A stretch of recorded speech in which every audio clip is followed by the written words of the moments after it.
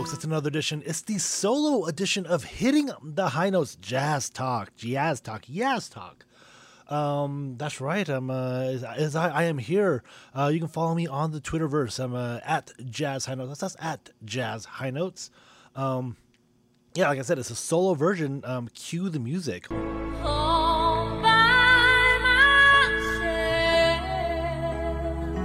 All by myself. Dragon Squatch and Go to This Is 49. I can't tell you where they are, or won't I tell you where they are? Either or, one of those two. So hopefully they join us next week. So this will probably be a shorter episode because I got no one to bounce off of, and nobody wants to hear me talk for an hour and a half anyway. So a nice short version of the high notes is in order today. Got a couple thoughts right now with the Jazz being down. I'm not quite down, ironically, which is weird because, like a month ago when the Jazz were winning, and they were at full strength, like really at the end of December, after the Dallas Mavericks win, I was pretty low, as a Jazz fan, and the Jazz had won like 6 out of 8, they were doing fine. They were beating up on teams that, were missing guys on with COVID, but they were still winning. They had a winning record. They were 3 in the West. And at that point, we had this conversation on the pod, and I was just like, oh boy, guys, I don't feel great about this Jazz team.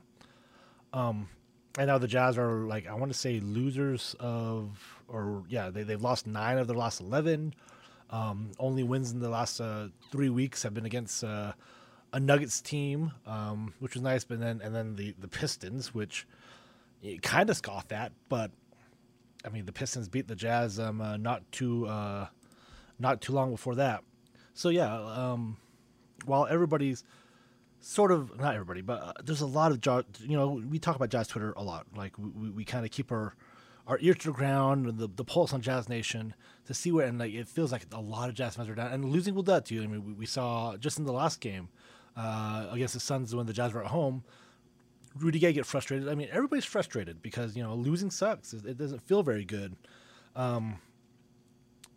And ironically, I'm, me as a Jazz fan, I don't feel awful. The Jazz are probably a little more down than I thought they would be. Preseason kept trying to keep the mantra of like, the regular season doesn't matter. And I've been telling myself that for about a month now. Where I thought the Jazz's the Jazz's floor this year was probably going to be 3 seed.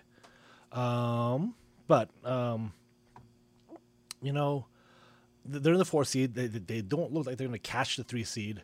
They don't look like they're going to be a top 3 seed. The Jazz look like they could drop. I mean, they're still in 4th after losing 9 of the last 11.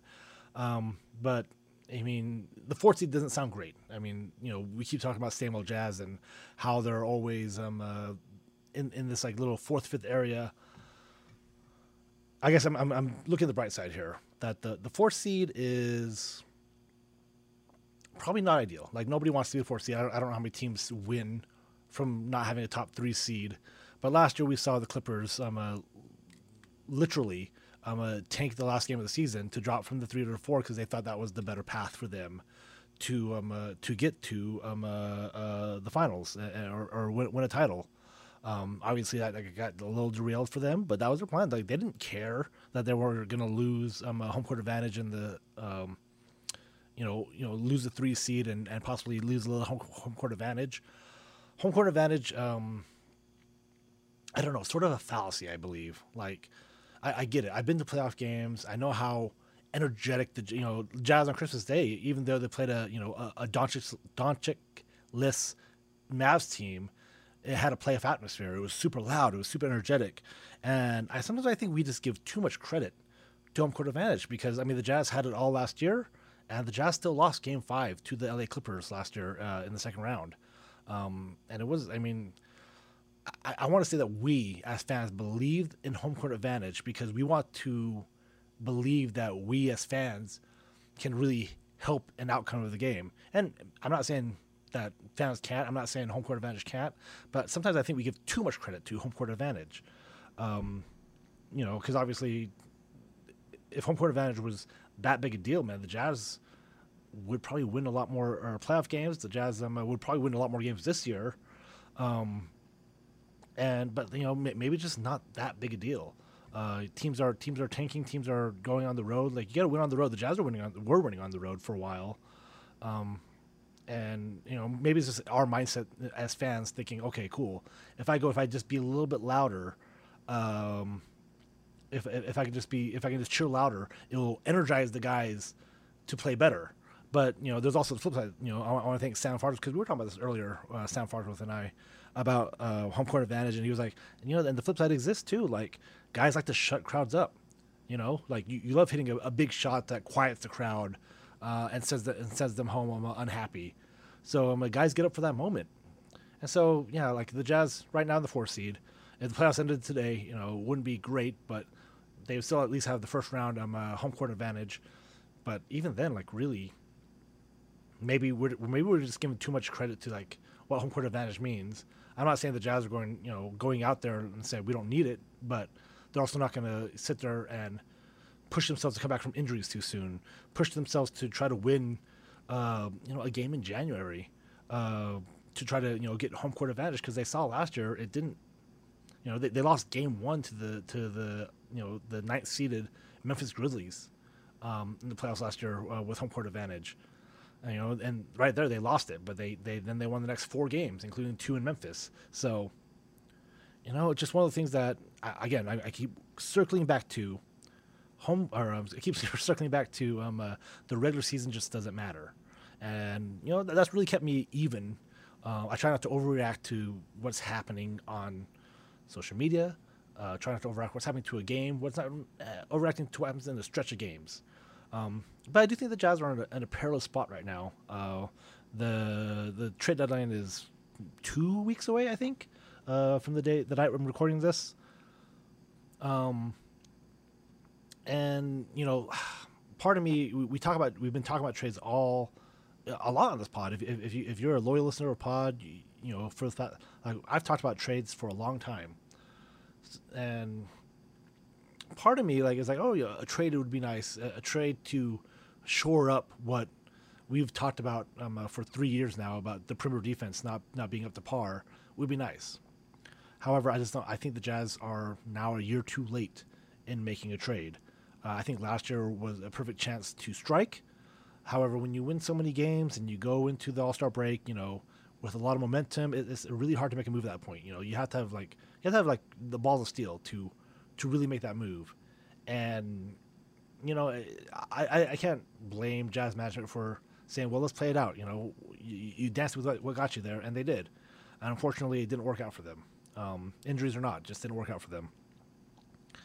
So we as we push this trade deadline, I mean, I mentioned the name Jeremy Grant a lot on this podcast. It's not an infatuation with that player, but it's an infatuation with that play type, that play style. Like when he played the Jazz in Denver, man, I was like, wow, that's something the Jazz don't have. Someone who can hit that. Like you can't leave him open because he is offensively gifted enough to hit the 3, and also had that body type that he almost could guard 1 through 4, and you can kind of stick him out there, and man, he really helped that Denver defense out. And then he went to Detroit, and now he's doing what he's doing there. I mentioned Jeremy Grant because it is easier for people to grasp. When I say Jeremy Grant, to grasp the archetype I'm looking for. And I don't know if there's another guy out there that, a diamond in the rough that the Jazz can go, that can hit threes, but also play some pretty good perimeter defense. And I don't know where the Jazz are going to find the role for him. We were going to do a little trade podcast coming up here in the next couple weeks and talk about like Clarkson's role, Joe Ingles' role, Bojan Bogdanovic's role, or whoever else, and for the Jazz to shore up because, and a name that I kind of leave out, but he's been getting a lot of track, Royce O'Neal's role, and if something that can change. Because Gobert can't do it all, and we've seen teams game plan away from Gobert and be successful in the postseason.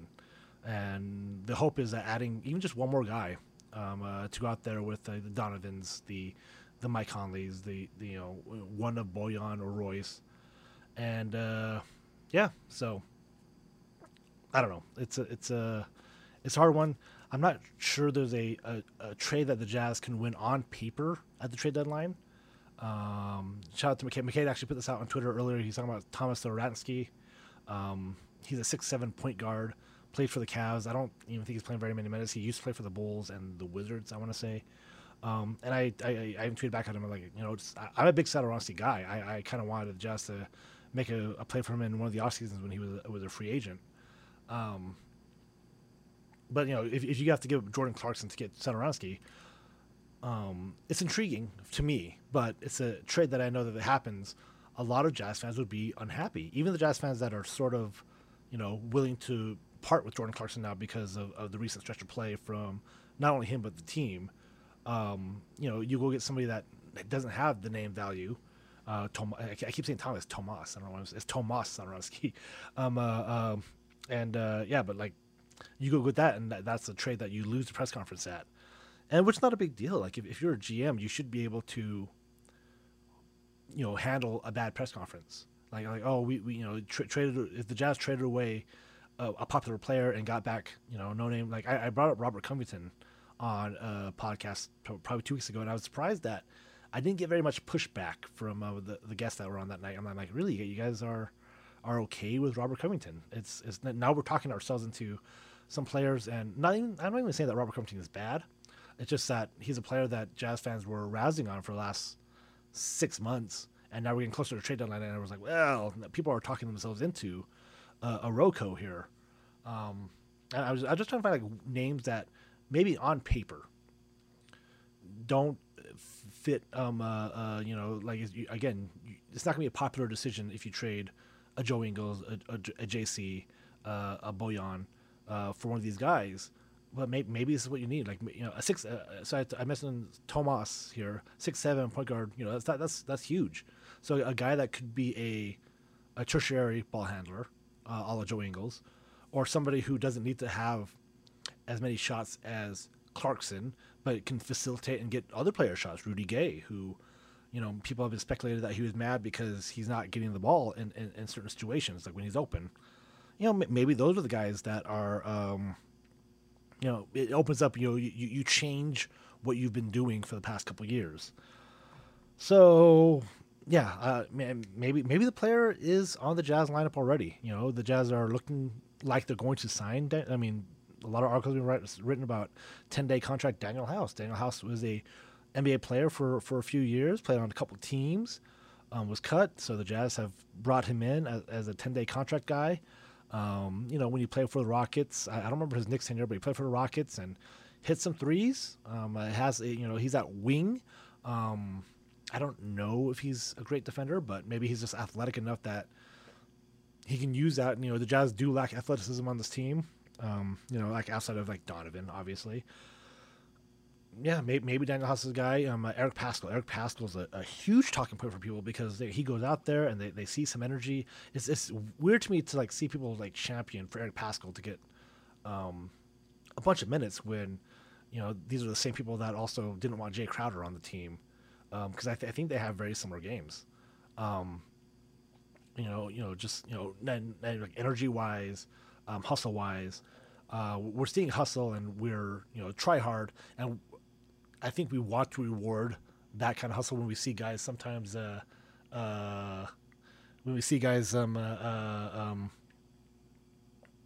of go out there and like are kind of blasé about their job out there.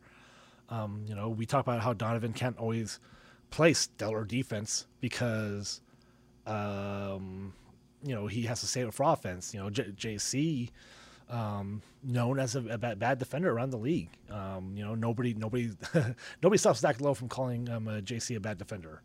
But then you go out and you see somebody like Eric Pascal come out for his whatever tenure that he gets and just giving it 100%. And I think we want to reward that.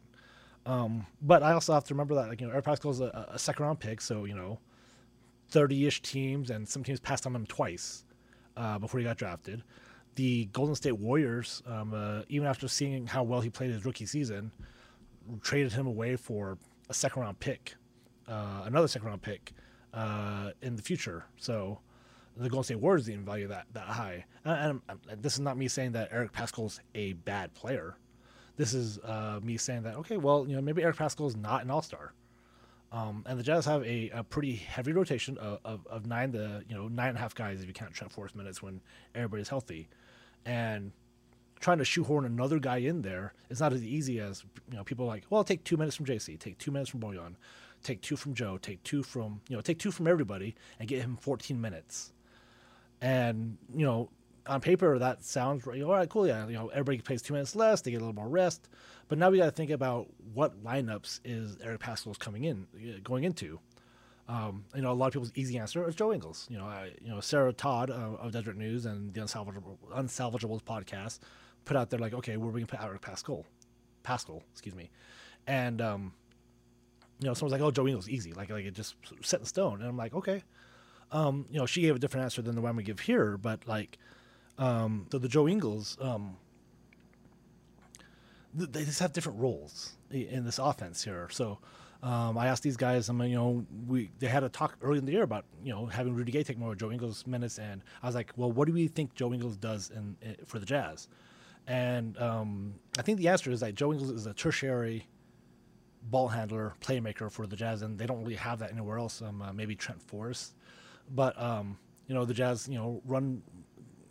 they start with Donovan and Mike, but then they kind of like alternate those guys with Joe out there to kind of give whoever, Mike or Donovan, another chance, another guy out there with the ball. If you take Joe Ingles out of that role, he plays quote unquote small forward most times, maybe a shooting guard sometimes, and you throw Pascal in there, like the height and everything matches up, and the position matches up. But Eric Pascal's not really, a ball handler.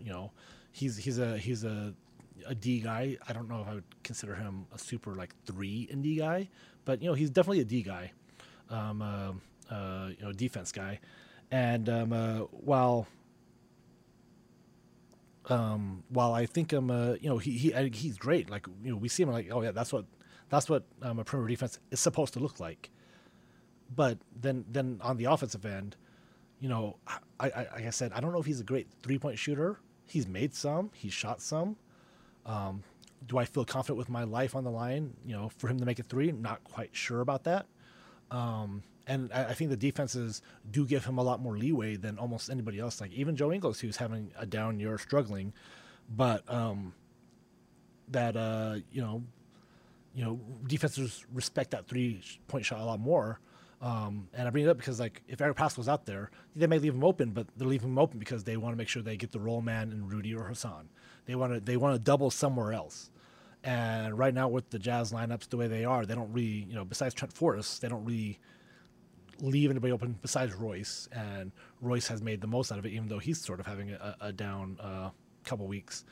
So to me, that's where I see the problem is that if you put Eric Pascal in there, you're not really replacing Joe Ingles' skill set. You're replacing Rudy Gay and Bojan Bogdanovic's skill sets. And, that seems to be the harder answer. Like, okay, if you want Eric Pascal to get more minutes, are you willing to take it away from Bojan and Rudy Gay? Because I just think if you take out Joe Ingles' minutes, that you have to figure out some more ball handling out in those lineups. And maybe you put them out there with Donovan and Mike Conley, but a lot of Donovan and Mike Conley's minutes comes beginning of the fourth quarter, beginning of the third quarter, and then at the end of the game. Like, it's just hard for me to envision him taking that role. And then now we're talking about Trent Forrest, who if Trent Forrest is the guy that can be in there to be another ball handler, then also you have 2 not great shooters out there, and Pascal and Trent Forrest, and so you're still causing problems for yourself. And we know Jordan Clarkson's role out there is not to be a primary playmaker. He's out there to score and create offense for himself. And so that's I've been kind of like marinating on that for a while, just because people have been talking about it a lot, and I said I have longer thoughts on it. But maybe the answer is Royce O'Neal. Royce is 6'4", usually has to play, power forward and in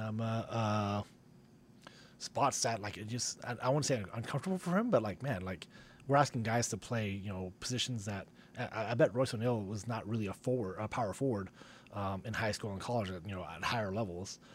And so, yeah, that's a hard ask for Royce, and he's done pretty well, I think, in that role. And this year, of course he's gonna get burnt by Cade Cunningham because that's the kind of guy that burns Royce O'Neal all the time. I always go back to Jamal Murray. We don't think Royce is a bad defender. I mean, I don't think Royce is a bad defender, but there are certain guys that he just doesn't match up very well with. So, if you want to talk me into sitting Royce more for Eric Paschall, that's great. But again, now we're running 10, 11-man rotations. Now we're asking, Royce to be effective with 6 less minutes, and maybe, Bojan and Rudy Gay. You want to take minutes from those guys? I mean, that's fine. If you want to take three from those guys, just seems like we're taking from places that we don't need to take from to try to shoehorn Eric Paschall in, who, by all accounts, I think he's a good player, but also maybe, Jazz fans love the 11th, 12th, 13th man on the bench, man. Last year, people were asking for Juwan Morgan, Jarrell Brantley. Mione, I think, is in a different class. Mione looked like he might be the guy that they can develop while still being good last year. So I'm gonna leave Mione, but we're talking about second-round picks and really putting them in there for a team that's not just contending for the playoffs, a team that's contending for the championship, which I still am behind. But yeah, so I mean, Royce has looked rough at times in the last couple of weeks, but again, the Jazz are playing without Rudy Gobert. So, they've missed Donovan. The team went out with COVID. Some Whiteside got a concussion and then got COVID. So has he really been out there for the last month? People are turning on Hassan Whiteside again, which is like, oh, right, these are the same Jazz fans I remember. Yeah, so we're really testing the whole once a Jazzman, always a Jazzman mantra that they keep talking about. Yeah, so I'm not sure. I think Eric Paschall can be a place, and maybe it is one of those you trade somebody and it's addition by subtraction maybe. Part of us are hoping that Daniel House or Paschall or somebody like Austin just steps into those roles, but playing an 11, 12-man rotation doesn't seem smart. Maybe there's some maybe there is some room for some just crazy lineups that Quinn just throws out. You know what, this is not working. We're going to throw something else out there. But I don't know. From what I've seen of Quinn Snyder, and I'm not quite sure I disagree with what he does here, but Quinn Snyder seems like we're not the guys to change it up because we're not going to react to what's happening on the floor. The Jazz have practiced a certain way because we've seen it. We saw it last year. We've seen it this year where the Jazz offense is powerful enough to put them back into games very quickly. And even when they start slow, maybe they're off. We saw it against the Suns the last game, pretty awful first quarter. What happened in that second quarter? They came back and got it within 2. Then an awful third quarter. But then they came back. I mean, honestly, they were down by 2 points with less than 2 minutes left in the game, and then it just fell apart. But that offense can hit shots. So I sort of mentioned this on the last podcast with everybody was that you have a plan and it can work, and just because it hasn't worked for a quarter or a half, why do you want to get away from it? If you've seen it happen before. They don't have it tonight. The threes aren't falling tonight, but that's the funny thing about basketball. It's a game of runs. All of a sudden, if Logan Dragon Squatch would call it the avalanche. All right, you just wait for the avalanche, and it would happen, and then all of a sudden they would win by 20, and everybody would feel very silly about the first half tweets or feelings, and it's not a really consistent way to live. But it has worked a bunch of times. There's a lot of evidence to say, don't go away from that because it does work. Where the flip side is okay, well, we can change it up, but it's not something that we're as confident in. The Jazz are probably more confident in just running offense. If the Jazz were taking a lot of bad shots, I think I could probably get behind that. But a lot of times, like the Jazz are just taking good shots. They're open. They're just not going in. And this is, sort of what Logan brought up last year, like make or miss league. And I was like, sometimes you just, even if you run your offense completely right, you're still going to miss the shot. Just make or miss. And when you make them, it looks really great. But when you miss them, it doesn't. And is that a failing on the system? Like if it works a lot of times, but sometimes it doesn't work. That's just the way the game goes. And maybe you do need to have a plan B or plan C, but I just don't know when you switch because plan A could be working. You just have to, just has to go in, and it's frustrating. I think this is where Logan's frustration is that, like, okay, well, when they go in, it's fine, but when it doesn't go in and there's no switching, but this is the same thing I call the Jordan Clarkson experience. Like he could just be awful for 3 quarters, and then he can score 30 in a quarter, or 20, whatever, whatever's more realistic in your mind. But yeah, like he doesn't have time to pull him. We have evidence of him not doing well, and then all of a sudden just light. There's a reason why he's called the flamethrower. Flame on, like he just turns it on. And so it's just one of those things. Like I don't know when, I don't know what the right answer to when to pull or change direction is, because I've seen it a lot of times the other way where like, well, you just stick with it. If you practice something enough, and if the shots you're taking are good, reliable shots that you've seen go down, 80% of the time, then maybe you should stick with that plan, because eventually the pendulum will swing the other way, and all of a sudden the avalanche will happen. Shout out to the Cavs for calling it the Cavalanche, because that does work out a lot better than a Utah Avalanche. So yeah, those are kind of the big things that, like, I'm not really down on the Jazz, and maybe it's because maybe I feel like they haven't had their rotation. Like nothing that's happened in the past 3 weeks has really bothered me. Like they've had some fun games, the Raptors, this says we love seeing these 12th, 13th men come in and playing well. Elijah Hughes, people are asking for Elijah Hughes. I'm like, again, just pick your second round name, your second round pick, and put their name in. What we'll call it the Juwan Morgan Award or Juwan Morgan spot that people love. And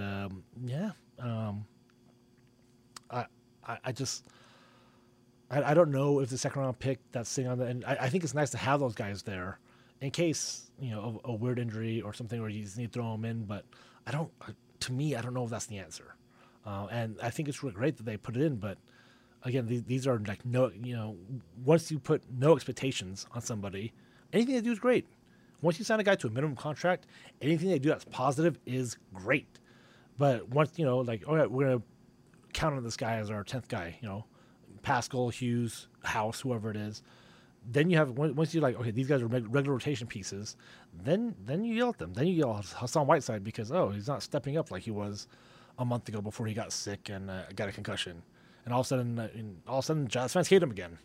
It's because expectations have changed. When you have very little expectations of somebody, all they can do is go up.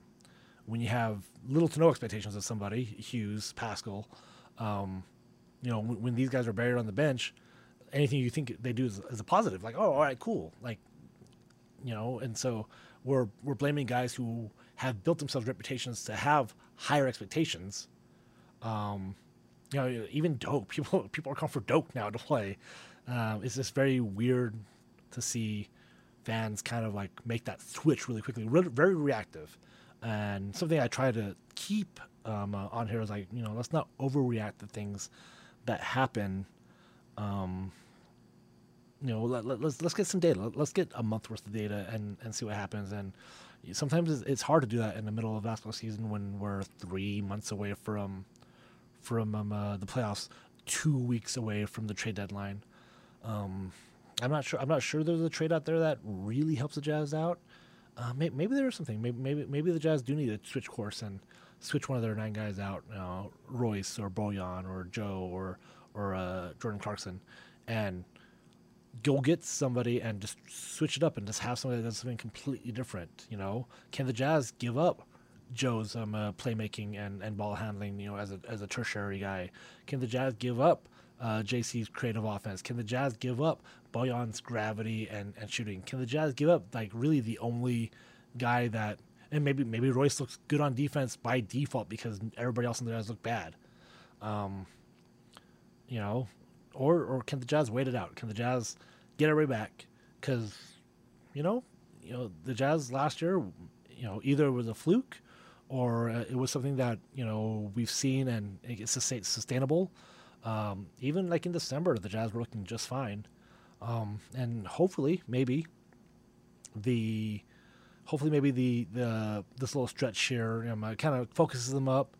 It gives them some more information to the front office, and if the Jazz don't make a move coming through, then it's one of the things that, well, you've already put a lot of chips in. The front office, this Jazz team, and Jazz fans have put a lot of their emotional chips into the pot with this team, and you can either fold and get out, or you can just continue going with the hand and hope you hit it, and hope your hand gets better. And maybe the Jazz when they're full, maybe I just need to see the Jazz at full strength, get their break speed off them a bunch of times for me to start worrying. But right now I'm feeling, I don't feel any less confident in this team than I did beginning of the year, December, preseason, and which doesn't say like I was. When I say confidence, I was confident in the team. I wasn't like, we're winning the champ. I'm going to get a tattoo because we're winning the Jazz are winning the championship for sure. But I was like, I think they have as good a shot as they ever have had, and I still believe it. Like, bring on the Mavericks, bring on the Grizzlies. If the Jazz lose, then okay, well then, it's it's probably past time to blow it up, but at least you have that information. So. Oh, anyway, that's about 30 minutes, right? That's about 30 minutes of me talking. You can hear my voice here. Let me have a drink here. There we go. Gotta lubricate that throat there. Anyway, yeah, thanks for listening. Follow the Jazz Pod Co-op. Go to the Jazz Pod Co-op. That's jazzpodcoop.com.